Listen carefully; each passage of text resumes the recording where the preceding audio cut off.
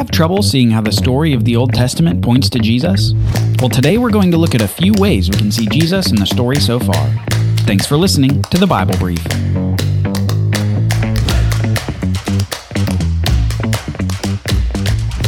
We haven't said much about Jesus so far, have we?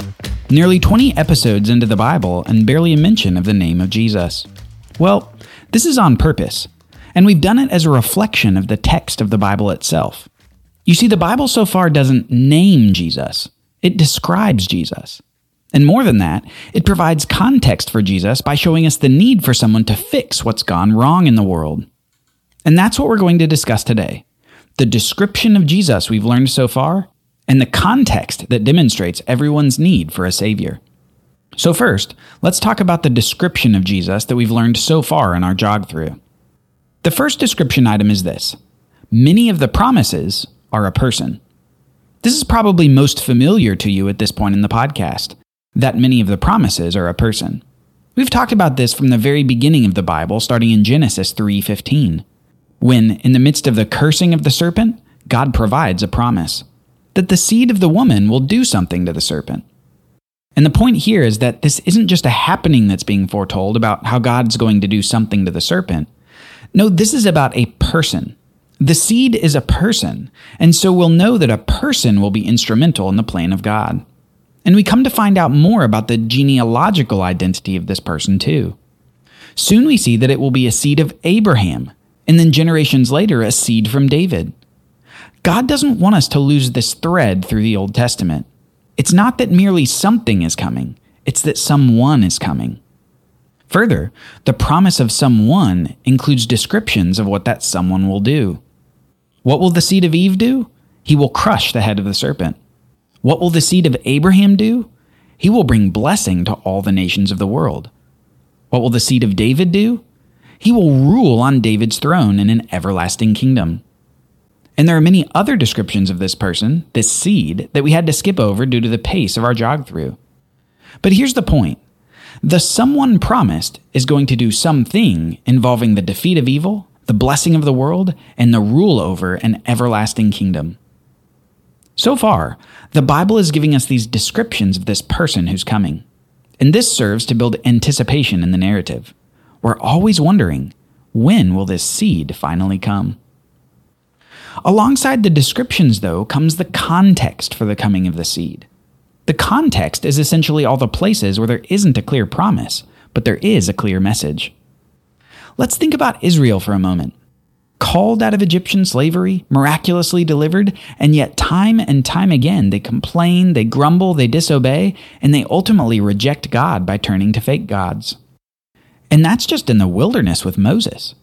Even after God gives them clear rules to follow and delivers them time and time again, they still follow this trajectory downward. They refuse to enter the land. Then upon finally entering it, they fail to drive out the nations as God has commanded. Then they reject God's rule over them and demand kings. And these kings, despite doing some great things for God, continue on the trajectory of the nation as they egregiously sin against Him.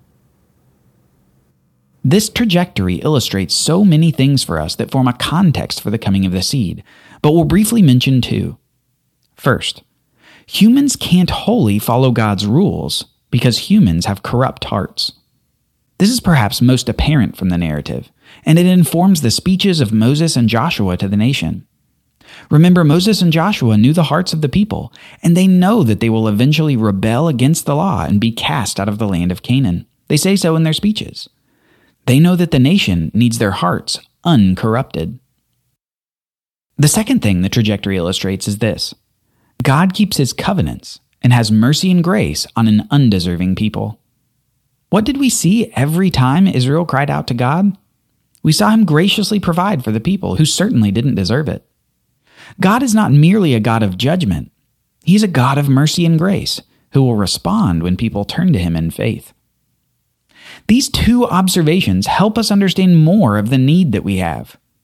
Humans need not just moral reform, we need heart change.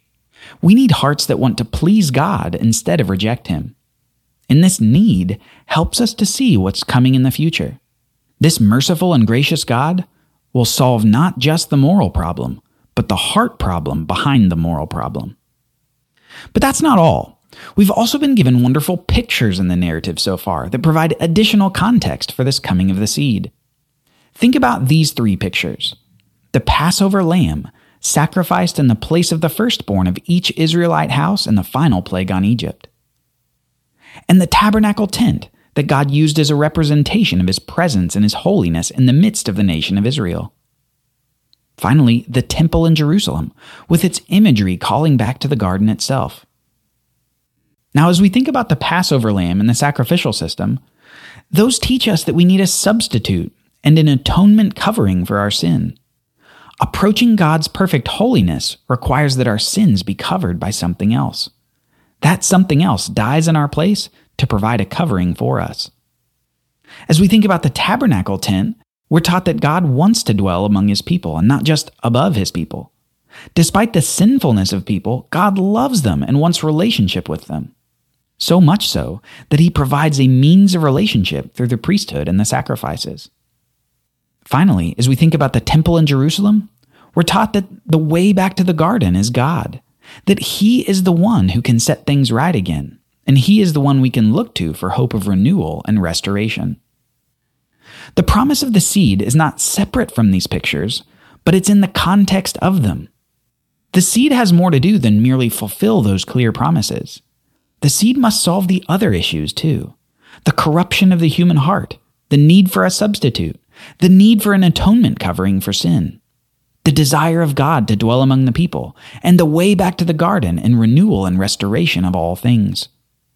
In the story so far, it's not made exactly clear yet exactly how the seed corresponds to these other needs, but we know that he must. Finally, one more piece of context. Faith is the key to righteousness. This takes us back to Genesis 15:6, where Abraham believed God and God counted it to him as righteousness. The faith of Abraham is the prime example of faith in the Bible that's reiterated in several of the other people we've talked about.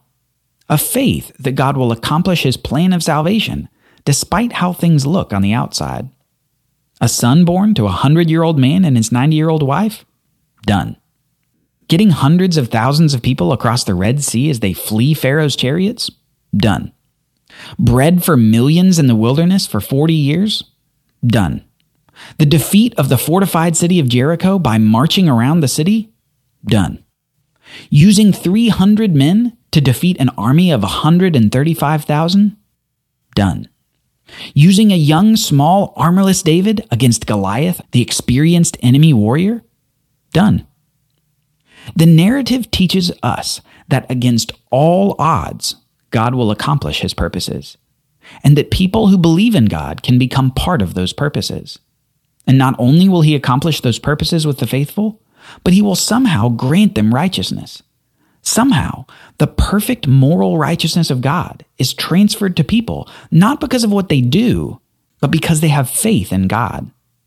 And this isn't exclusive to Israelites, even in the Old Testament, as we get glimpse after glimpse of Gentiles having this sort of faith too.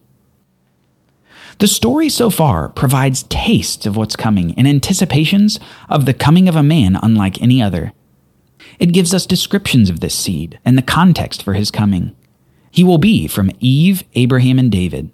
He will bless the nations, speak the words of God, and rule over Israel.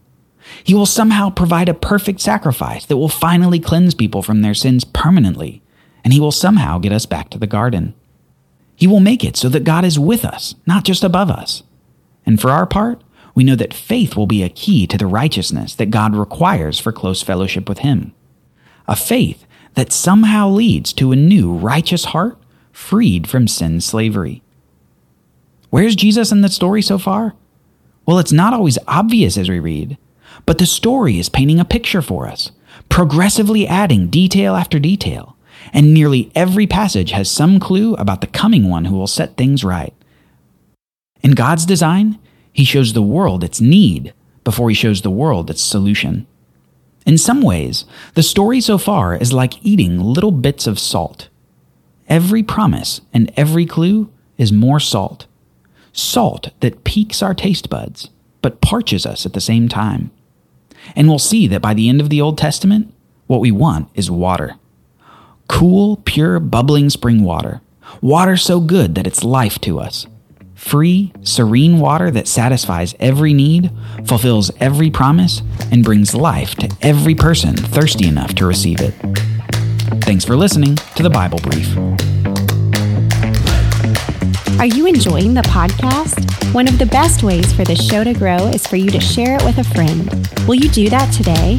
We'd love to help more people understand the life-changing story and message of the Bible. Thank you for your support, and thank you for listening. Copyright Bible Literacy Foundation 2022.